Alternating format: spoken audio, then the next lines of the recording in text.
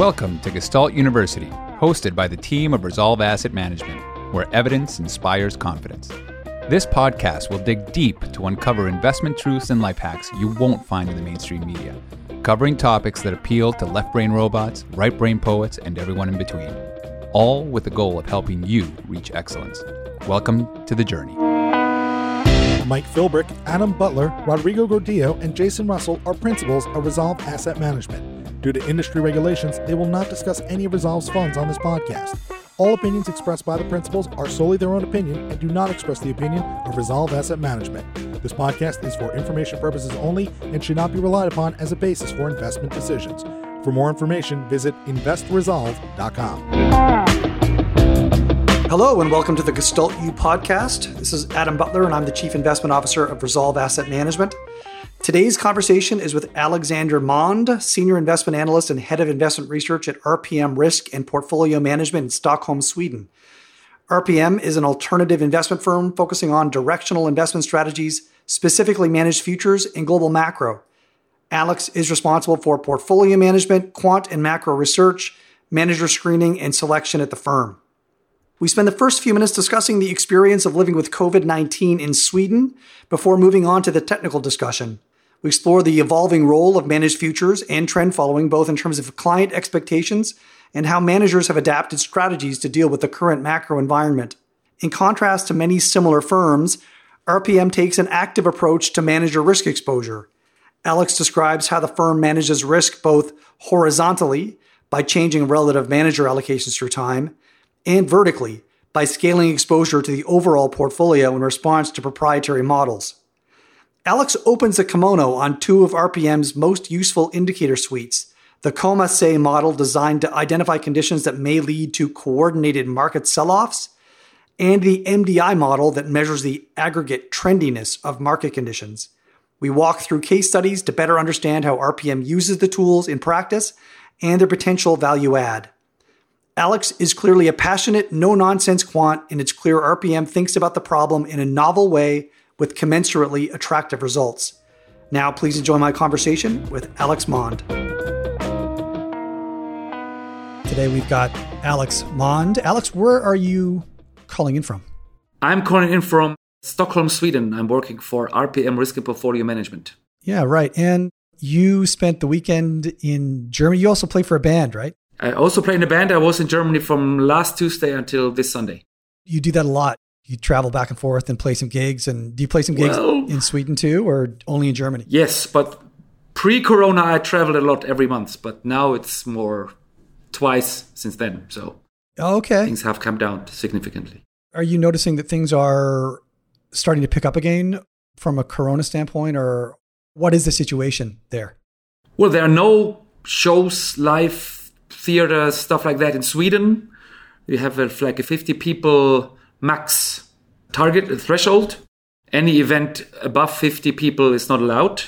And in Germany, they have over the summer adjusted it to, I think, depending on what kind of event it is, to 10 or 20% of the normal capacity. So, for example, last Friday, we played a show at a venue with 400 people and they sold only 60 tickets.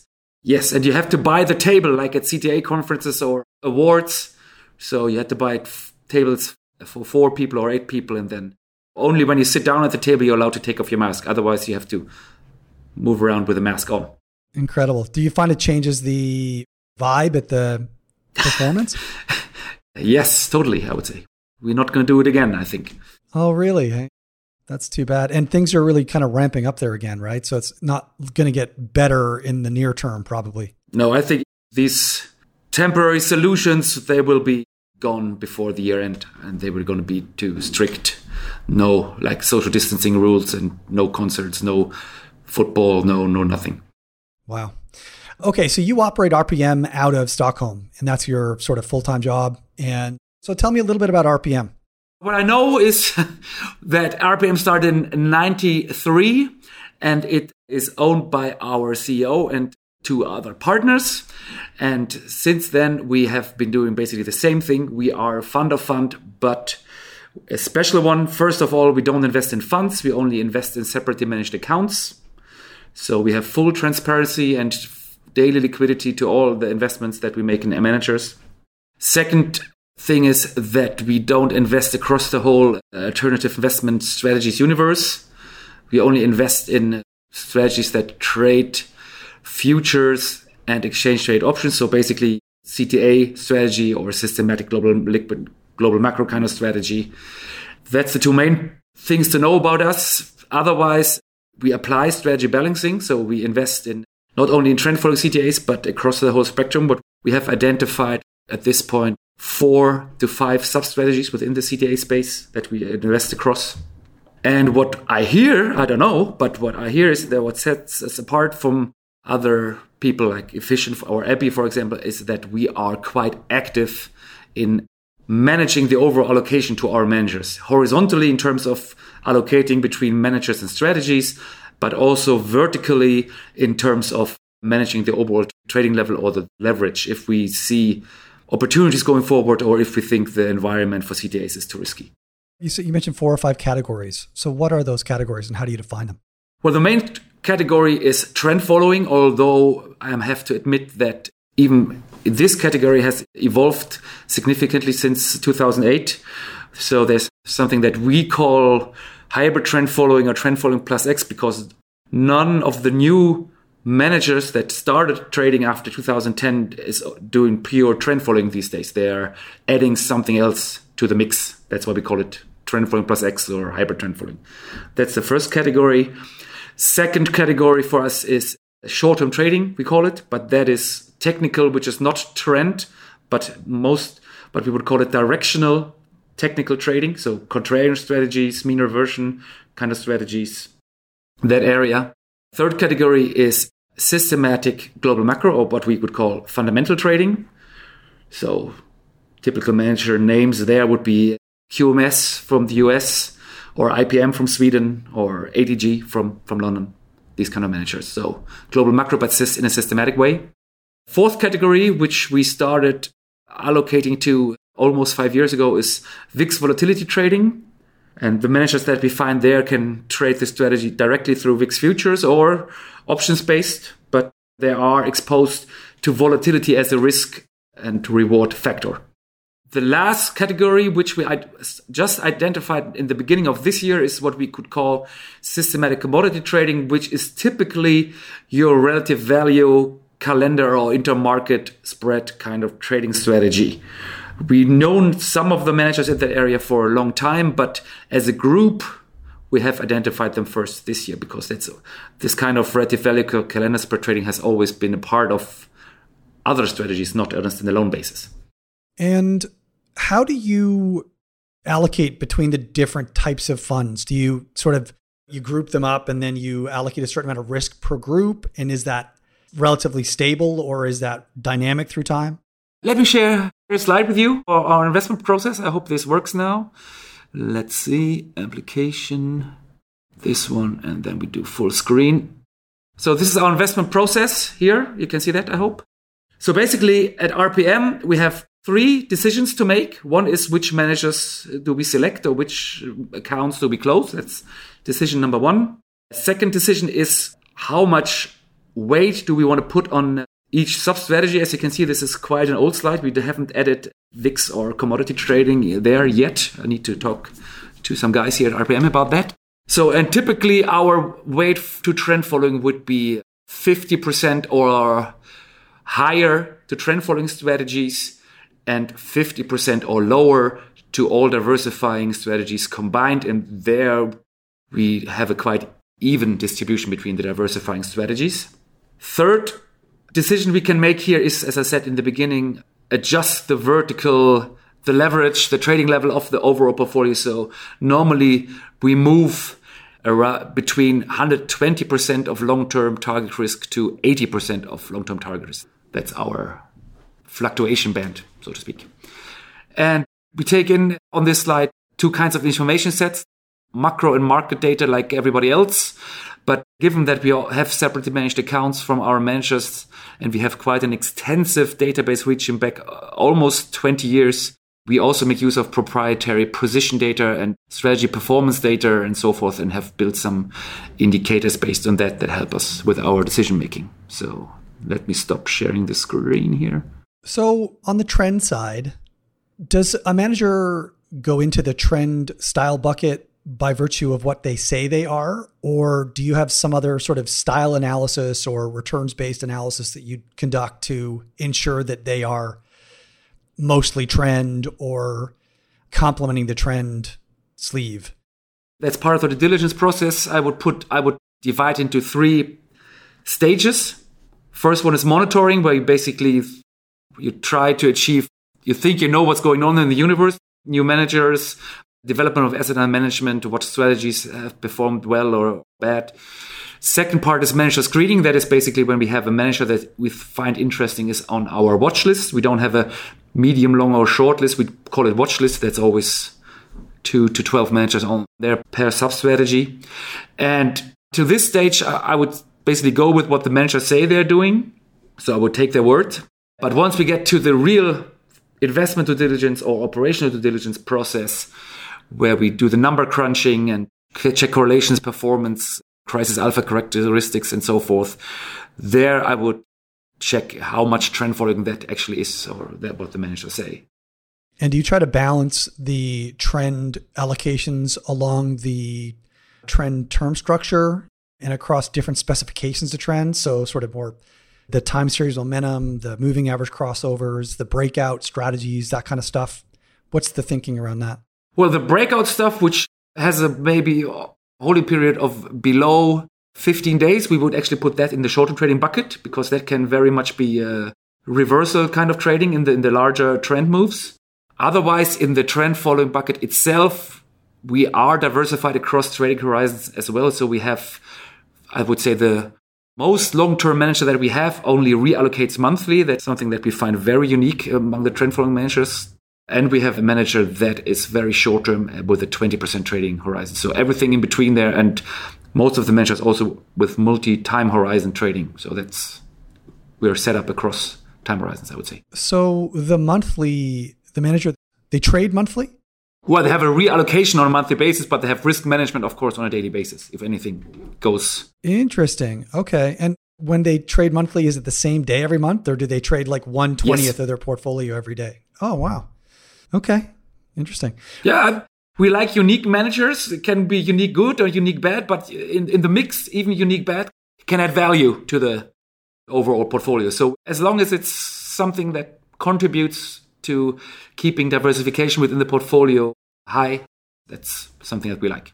So one thing within the trend, I've always been sort of curious, and I chatted offline with Murat and some of the other people at Abbey, for example, that run fund of hedge funds or fund of managed accounts in the CTA space. And I always wonder just how much diversity can you get from multiple managers in the trend space? I mean, there's only so many ways to define trend and so many different time horizons for look back, shapes of the look back structure that you can use. I mean, we've done some decompositions of, for example, if you take everything from 5 days to 300 days, time series momentum, moving average crossovers, double moving average crossovers, triple moving average crossovers, breakouts, et cetera, and you examine the time series, and you can do this with just like Brownian time series or with real time series. And what we find is that you can decompose and capture 80 or 90% of the variance of the entire trend space with like 8 different trend specifications. So I always wonder just how much extra diversity do you find you can get by adding an incremental trend manager? Well, the best example is to look at real performance, which I think is during this year's Corona crisis. And I think it was also the year 2019 when there was a big, rather large dispersion across trend following on a yearly basis. And my view, or our RPM's view on this, is that there are so many degrees of freedom you can play with in your setup of the program that it makes the managers quite different from each other, even if the underlying risk factor they're trying to exploit, time series momentum, is the same. So if you, for example, just if you have fixed sector allocations or you have dynamic sector allocation, makes a huge difference. One trend follow manager we have doesn't trade any commodities at all. Another manager has actually, by design, almost 50% of the exposure is commodity. So that makes a lot of difference. And the same with the time horizons. You can have fixed time horizons, or you can have dynamic shifting of your models towards different time horizons. And once you add what we call hybrid trend following managers to the equation, you can have all kinds of performance. Once you add in other factors, you mean? Yeah. So example, a manager that we were invested in until last year was John Street. And they have 1/3 of their trading is relative value calendar commodity spread trading. So that definitely gives a different profile to the other trend following managers. Got it. Out of the 5, I think there were 5 sleeves. Let me go through them. So there's trend, short-term, fundamental, VIX, commodity. VIX. Yeah, 5. What was the 5th one then? That was 4. Systematic commodity. Systematic commodity, right. So out of the 5 sleeves, I know obviously trend has had a very difficult 5 years. Arguably, most trend has had a relatively difficult 10 years. Any strategies stand out over the last 5 or 10 years that have sort of made up for the challenges for trend? Trying to generalize, I would say short-term trading, or which has, not in absolute terms, but in terms of portfolio protection, has shown its worth during the VIX events 2018 and again this year. So that is a strategy that we are very happy with. On the other hand, the short-term trading universe is so diverse within itself, so many different kind of strategies. In the midst of the Corona crisis, we had a manager up 32%, another manager down 28 or something. So at the same volatility target, so that can be even more heterogeneous than the trend following block. Yeah, no doubt. Otherwise, in the VIX volatility trading space, there is the most going on in terms of new managers and new interesting ideas. I would say not 2 managers I've met since the last 3 years are doing the same thing in the VIX volatility trading space. So that's where really I feel there is currently the managed futures creativity hotspot, so to speak. Got it. And how are you observing that trend managers, what do you call them, hybrid trend or trend X or hyper trend or something? But what are they adding typically, or what are some of the things that they're adding to the mix? And I guess they're adding it because trend itself is just not quite reliable enough anymore on its own for a single manager to be able to generate the profit profile that will attract investors? Generally, the whole idea of this hybrid trend following is the same as with the multi-strategy managers such as QMS, for example, or is to smooth overall performance, right? That's the whole point, to overcome the drawbacks of the pure strategy. And in terms of trend following, you can choose to either smooth your whipsaw losses during times where there are no trends, or to try to counteract the give back losses when there is a major reversal. So, and different hybrid trend following managers have chosen different paths, so to speak. And the managers that we have now, I would say one is they will be less down in February and more up in March because they are profiting from the reversal. And another hybrid trend following manager will be less down during whipsaw periods, like, for example, this summer.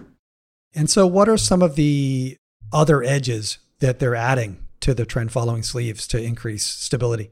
Through this kind of diversification within the trend following space, they are in the gray zone, for example, between short-term trading, what we call short-term trading, and trend following. And so we basically have this whole cascade of trading horizons that we cover. So if we think the markets are turning, or our portfolio is vulnerable to reversals, we will allocate more to the short-term trading and the hybrid trend following space and less to the standard trend following managers. So it's a whole... Okay, so that speaks to the active role that RPM plays in the management of the portfolio. So why don't you go into that in more detail? Because I think that actually is a very unusual dimension of RPM's business, where you're very active in trading, allocating risk between managers and in managing overall portfolio risk. Just check where I have my slide here. Let me share the screen again. Application, this one. And then we go to... So, all right.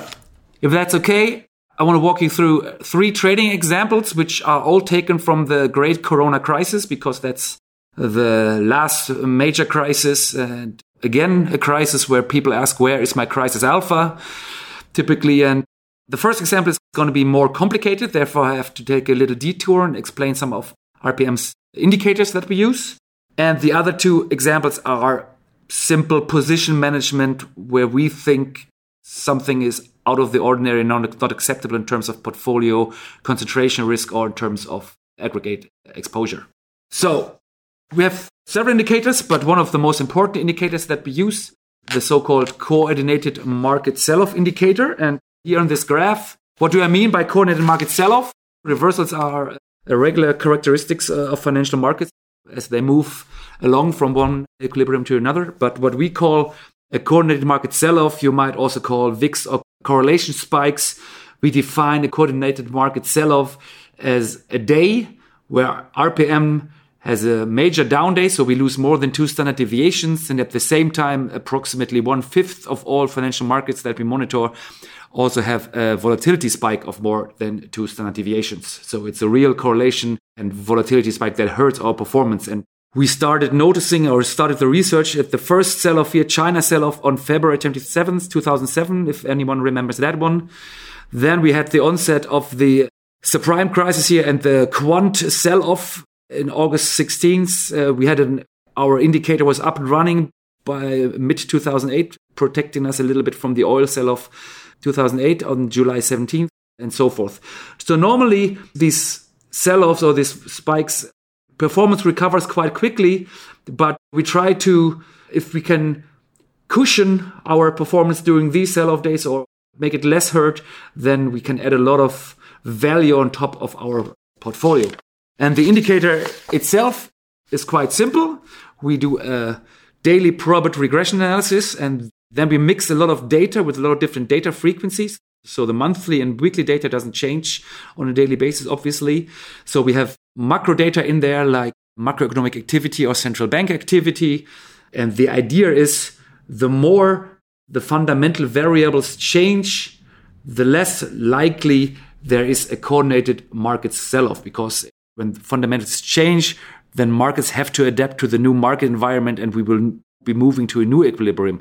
If there is no fundamental information, then there's more room for speculative, fast money flows in and out, which are more likely to occur during these volatility spikes.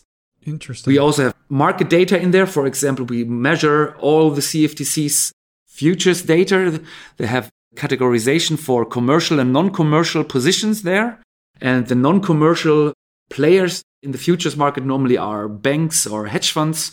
And it's basically the same idea there. If there's more speculative, non-commercial money flowing around in the futures market, then it's more likely that we have these kind of sudden sell-offs than if only Shell and Cargill are trading. How are you measuring that? Using the CFTC data, for example?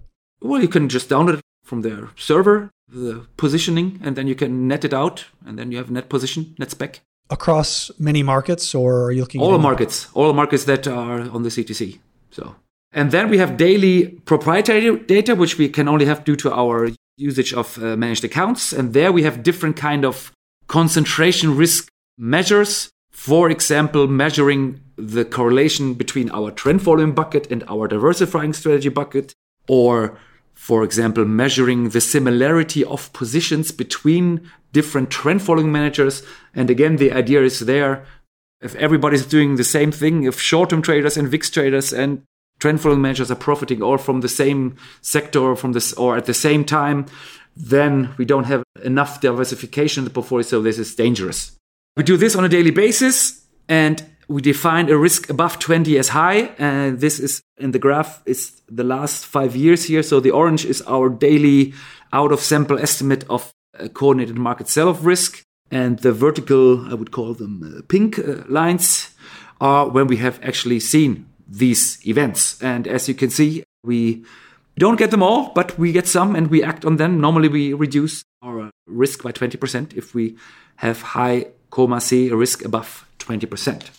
And that is generally the threshold. So 20% in either direction. If I recall, you can be 120% of risk. No. The output from a probit regression can only be between 0 and 1. I see. Okay. But there was some model that you used to be able to increase your risk above 100%. It must not be this indicator. Okay. Gotcha. Thank you very much for doing the introduction to my next slide. Pleasure. This is what happens when you do your homework. You get ahead of the guest. All right. Yes, no problem. All right. The other indicator that we use is called the market divergence indicator or index. It has been in use since the mid-90s in different versions. So it's been updated regularly and extended and researched over and over again. But in a nutshell, it's basically our way of measuring time series momentum across futures markets. Time series momentum is the term coined by Moskowitz et al. In their seminal paper from 2012, and to set it apart from cross-sectional momentum.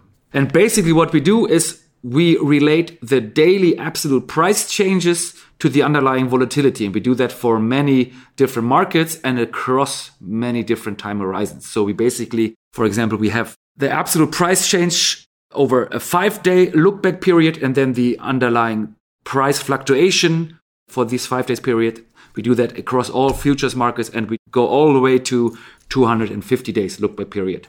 And as you can see, when this indicator is moving up, then we have time series momentum in the marketplace. We have trends across different markets. We have trends across different time horizons. As you can see in this graph that we had plotted there, the SocGen CTA index, that is normally when the CTA universe profits, when this time series momentum is increasing. What goes up must come down. So once we have seen a trending environment, what to expect going forward is that these trends will reverse or disappear.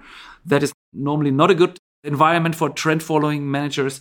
And so we use this indicator, vice versa. So if this indicator is very low, we see it as an opportunity. So we would normally consider increasing risk, something that we actually did now since August. And if this indicator has reached a local maximum, a peak, then we say, okay, this current trend period is over. We have to reduce risk. And what normally happens is that this coordinated market sell-off indicator and the MDI indicator signal a risky environment at the same time or around at the same time, and that would make us reduce risk significantly in the portfolio. And we can jump in to an example, if that's okay. Yeah, great. With you guys. Okay, I need to share something else here. Chrome tab, share. So you can see this? Yes. Yes, all right. So this is our interactive website for our clients where you can see daily fact sheets and positions. You can do all kinds of scenario analysis where we post our research, but we also have a page for our indicators. For example, the coordinated market sell-off indicator, which we call CoMaSe. And if I go back to February of this year, you can see how it is picking up. And you can see on February 12th that it reaches the 20% threshold here. So on February 12th, we decided to decrease risk across the portfolio by 10%, but especially by reducing the allocation to trend following managers. So that was maybe a week early, but as I remember correctly, the sell-off started on February 21st because that was my birthday and I was at the carnival in Cologne. So your birthday is February 21st? My birthday is February 21st. All right, cool. That is wild. All right, so that's where we initially started reducing risk across the portfolio. And now let me walk you here. You have the MDI, and let me take you back. I think it was mid-March. I think the 10th here. And you see in the second week of March 10th, you can see a major spike in the MDI index here, the orange line just jumping up. That was the fastest increase in time series momentum that we have on our records. That was the week after Trump banned travel from Europe and the equity markets just fell off a cliff. I remember it. These two indicators made us reduce risk even more. So we had 80% target risk on. Trend following was significantly below its long-term average levels. And then we had the bounce back in late March, obviously. But now let's fast forward here to this index to mid-April.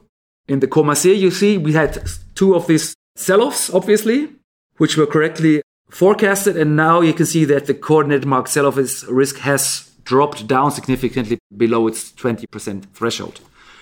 At the same time, if we fast forward also to mid-April here, you can see that also the time series momentum indicator, the MDI, has come down to long-term average levels and sounding the all clear, both indicators. So we took back risk to normal levels officially on April 23rd. Gotcha.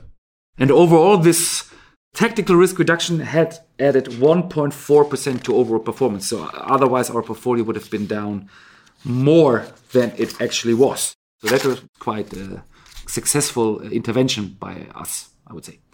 And excellent. We've done the same thing before VIX Magellan, I think it's called, in February 2018 and so forth. Love it. So I'm sure people are going to be curious, where are we today with those indicators? Are you able to share? Obviously. Sorry, I need to share my screen again. I was too fast there. Today is the 20th of October. 20th. It's a great tool. Did you build that internally or did you? Yeah, of course. That's all before you got those solutions just to buy them. What did you build it in? I think we have had this, the first version of this 12 years ago, 15 years ago. So currently the MDI is at its long-term average, just around 1, has been ticking up this month. This month is positive across portfolios and almost also across managers here. There are some trends, but it's not a major trend environment yet. Actually, we believe, we had a mail out 2 weeks ago. We believe that normally the best period for CTAs is the fourth quarter, but it's significantly different during election years. In election years, you have all the trend environment that you see normally in October, November, December, concentrating to after the election is over. So we expect trends in either direction to pick up significantly after November 3rd or some point at November. Right. November 3rd. Okay, that makes sense. And coordinated market sell-off risk here is Very ultra low. And that is because we are, you can see it here, but I can tell you is that we are very diversified across managers and sub-strategies. We basically have no net US dollar exposure. We are long bonds, but there are managers with significantly short bonds exposure as well. So it's diversified away, so to speak, the risk here, the sell-off risk. Gotcha. What else are you working on? Have you added any indicators in the last little while, or have those been in place for many years and they are sufficient and you're not really seeing any need for new ways to view markets given the changes in behaviors recently? Actually, thank you for asking. If you remember the coordinated market sell-off indicator picture I just shared, it shows you that we missed 2 sell-offs in October 2018. I did notice that. That triggered a reevaluation and an update of the indicator. And we found a better input factor. We added a new input factor, and basically we measure the portfolio's US dollar bond position versus its US dollar equity position. So when they're and being both short high, bonds or and how short does that equities work? at the same time is not a good thing. When you've got high exposure to equities and bonds at the same time, you say? No, short bonds and short stocks, that's not good. Oh, I see. I gotcha. So that's been added. It's not added to our website, but we run it internally, and the indicator behaves very different from the existing one. So we are still evaluating. The new one would have missed the February sell-off, for example, but would have taken the one in October. So we are thinking about a combination of the two, but we are not there yet. So we have to evaluate. Yeah, well, you want that a little diversity bit of signals. Some of them are going to pick up on different types of coordinated market sell-off environments, and others will pick up on different ones. So that's kind of ideal. What has changed in terms of your manager identification and selection process over the years? Are you doing things the same way right now as you did 5 years ago? Or how do you think about identifying new managers? What are you looking for when you're monitoring them for a while? What causes you to pull the trigger? Well, we have to differentiate between pre and post Corona, obviously. The monitoring process is still the same. We have, on a weekly basis, I get an email from our database telling me if there is a new addition to the Barclay Hedge database, or Barclay CDA database. That's where most managers report to. If there is a new entry, I normally read the trading strategy description. I normally do some rough correlation analysis, and then I classify the manager by one of 20 sub-strategy categories that we have. And is that qualitative based on how they describe their strategy, or are you running, I guess you don't have much data, so. No, but let's say if you are a trend following manager and you are down in certain month when everybody else was up, then something's wrong, obviously. But normally I go with a description there. Okay. But sometimes, for example, we have more categories there. For example, if a manager, which I've never met, is saying something, they're doing something systematic in currencies, I don't know if this is trend or short-term trading. So they get the category systematic FX trader. Gotcha. And then the second step that we do is we get a ranking on a monthly basis, the top 20 performing managers. And 19 of the 20 we know have been invested in or are invested in or decided not to invest in for several reasons. But if there is a name that we have never heard of, then obviously it's my turn to pick up the phone and call that manager and get to know them and put them on a watch list. That's the second part of the monitoring process. And once we have the managers on the watch list, we do the full due diligence always in groups, because we also, I forgot that to mention at the beginning, we focus on smaller and younger managers. So what we call evolving or emerging managers. Our experience has shown that we cannot afford to do one due diligence process per manager. We always cluster them together in groups of 4 or 5 managers, and then we do the whole due diligence process, because those managers sometimes cannot deliver all the data that we need or not in the time that we need. And so once the watch list is filled up with, let's say, 5 to 8 names, I make a presentation to the investment committee and we discuss each manager in length. And of course, I have to have a conference call with them before, and I tell them about my experience with the manager, or have met them in person. And then they decide the 4 names which do the full diligence on. And pre-corona, there was always also conferences like the MFA or Metrics a long time ago, where you actually met people, and sometimes you met managers that did not even show up in the database because they had not started reporting or anything like that. These kind of events have totally stopped. So it's going to be hard for us to find new managers if they don't start reporting.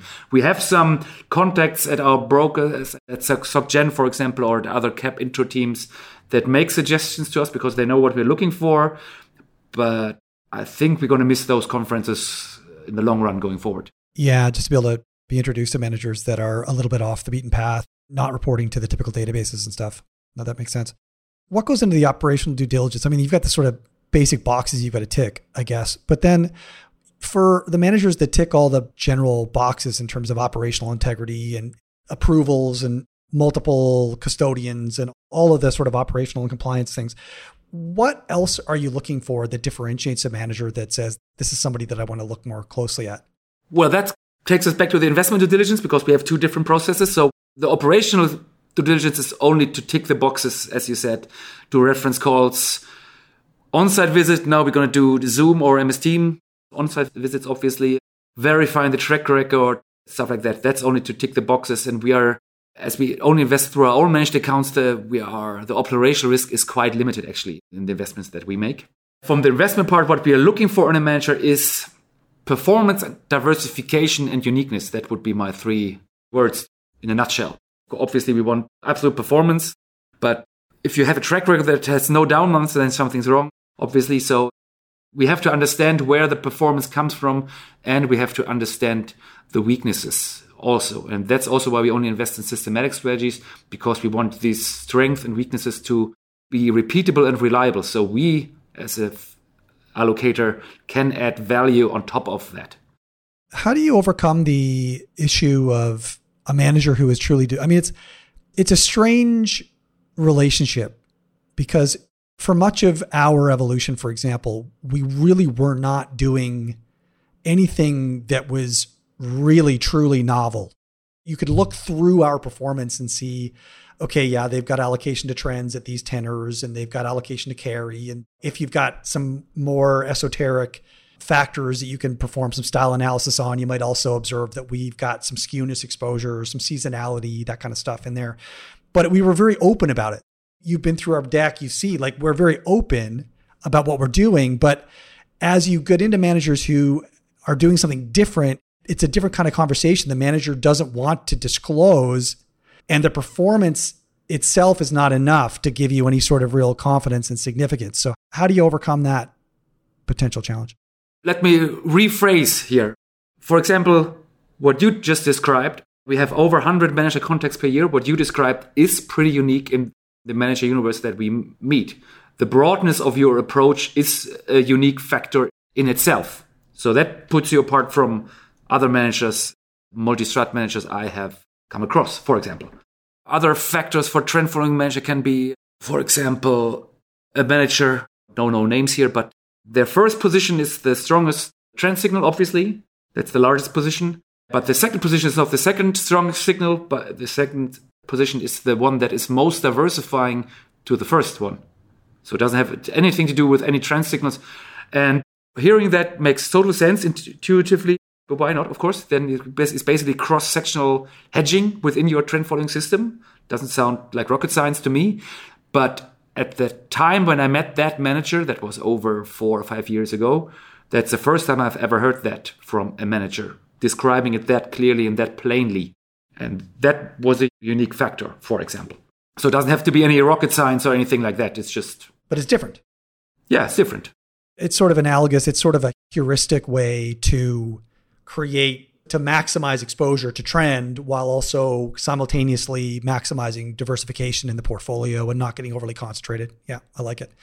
Yeah, I guess what I'm getting at is... If I can make another example, for example. Sure, yeah, great. Another trend following. So another long-term trend following manager has basically we try not to get whipsawed. That's why we use long-term trend following for entry signals. Fair enough. Heard that before. But at the same time, we create some asymmetry for getting out. So there we have a 99 times 99 matrix over the different trading horizons. And if this matrix has more than 51% telling us to get out, then we close the position. So basically, they're faster on the way out than they're on the way in. Nice. Has its strengths, has its weaknesses, but it's definitely a unique setup. Got it.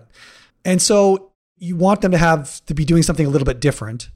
And then you're observing the performance. And this is always the tricky thing for me because it's easier to identify managers who are doing something wrong. Yes. But it's much harder to identify or to distinguish between managers who are doing something different and managers who are just luckily exposed to some systematic risk that they're not consciously aware of, but that can change at any moment and completely render their strategy ineffective.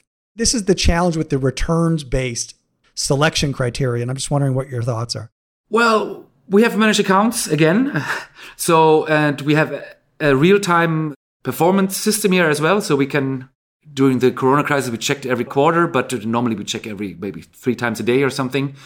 We update the real-time performance. So we see on a daily basis what the managers are doing and what contracts they're profiting from. And of course, we are not perfect and there are no guarantees. But if there's anything out of the ordinary or if we observe a style drift or we question why the manager has performed the way they have, we schedule a conference call, get an update, or we do some reanalysis. Or in the most simple terms, if something seems off, we just set the allocation to 0. That has happened this year 3 times actually already. So then it's about intervening quickly to protect the overall portfolio. I like it. I wasn't really referring to that. I was more so just as you are deciding on managers to allocate to, you're observing performance. And as you're observing performance, if there are major outliers, now you've got reasons to ask questions. Negative outliers, both outliers, I think, are reasons to ask questions. But if you just have a manager that looks like it is performing well, there are no major outliers. How do you think about distinguishing between skill and luck? We actually also have position data on a daily basis. So we actually react on that too if you have outliers there. I could give you an example terms of as well. Excess concentration, or they're only making money in one market really, or that kind of stuff? Yes. And then we would intervene as well. Do we have some time? Yeah, go for it, please. Share some slide here. Back to this presentation. Let me just fast forward. This graph is less complicated than it looks.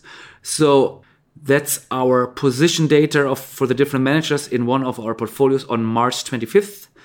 And there you have the different sectors, FX US, FX Asia, commodity metals, commodity softs, so and so forth. You have the overall risk measured in the red line there. And it is always compared to the green line, which is the long-term average sector exposure. And what you can see there is that the risk in metals is sticking out, and very much so. Then you have the columns there, and this is how much the underlying managers contribute to the overall risk in each sector. So that it also helps you to see where you can find diversification or if the portfolio is very concentrated. But on that day, the main thing that we were concerned with was this, that it is one manager who's basically driving the overall metals exposure. And so did you inquire with that manager? Was that a cause to reach out? There was, of course, a cause to reach out. There was also a cause to reduce the allocation. It was actually the manager profited actually from that move. But from our risk management perspective, from a manager of managers, this allocation was prudent to reduce risk in this sector. Okay. So who's a typical client of yours and what are they looking for? That has changed dramatically since I started. When I started 15 years ago, we basically did white labeling CTA solutions for Japanese clients for their structured products, could be banks or corporate pension funds. Since this kind of investment vehicle has, due to the low interest rate environment, there's no demand for that anymore. So since 2010, 2013, 2 different portfolios, we've launched our own flagship funds where actually our name is on there. So the RPM Galaxy CTA fund and the RPM Evolving CTA fund. And their clients are mostly from Europe, Sweden, German-speaking Europe, Netherlands. And there we have family offices, private banks, here in Sweden, also some corporate pension funds. What's the difference between the 2 funds? RPM Evolving is aiming at smaller, younger managers. We find that these managers have possibly some outperformance, but they're definitely even more diversified among themselves than managers of different sub-strategies if they are big. And Galaxy is a portfolio of big managers, so your typical CTA names. What are clients looking for? Have the needs of clients changed over the last little while? Has the COVID crisis changed people's expectations, or what are you observing there? We're always happy if the CTA industry measured as the Barclay B Top 50 or the Secretary CTA is doing well, because that means the whole industry is doing well. And most of the money is unfortunately in the big names, otherwise there wouldn't be the big names. But what we have noticed since at least the last 3 years is that the smaller managers significantly outperform the larger managers, which basically means the people that are interested in our portfolio solutions are looking, they have already CTA allocations. In Sweden, there are 3 names basically, and they're looking for something else to diversify from this one manager that they have and that has disappointed them in the last 3 or 4 selloffs. What do you think it is about emerging managers that allow them to maybe generate a little bit more excess alpha? I would say 20% of the new managers are the future stars. There's new talent out there. They try new ideas, which maybe if they had worked at, AHL before, all their research ideas going into this institutional process of approving or not approving, and it takes forever. They get frustrated, start their own shop. For example, we were invested in ADG until they had 1 billion. From 120 million until they had 1 billion. We were invested in John Street, as I said, when they had below 100 million, actually, until they now have become too big. So there are future stars, future big names out there that we are looking for. I don't know if it's a virtue or coming with the fact that there's only often 2 or 3 people running the show there, is that the strategy are more pure. They're exploiting more like one risk factor, not trying to exploit all of them. So that can also be an advantage from a portfolio's perspective. They run at a higher volatility, which makes more sense from us. Combining, we have currently 30 managers in the portfolio, and we have a target volatility of 15%. And it's actually quite hard to get up to the target volatility if you have managers that are so diversified among themselves. So the good thing is if they have high incoming volatility, some of those managers that we have, we would never invest in on a standalone basis, given that if you have 30% or more volatility, that's nothing you want as an end investor, so to speak. I was wondering if it maybe also is due to the fact that they can trade faster signals and they can trade in more frontier markets and less liquid markets, trade a little further out the term structure. They're able to take advantage of things because they don't need the same amount of liquidity that larger funds do.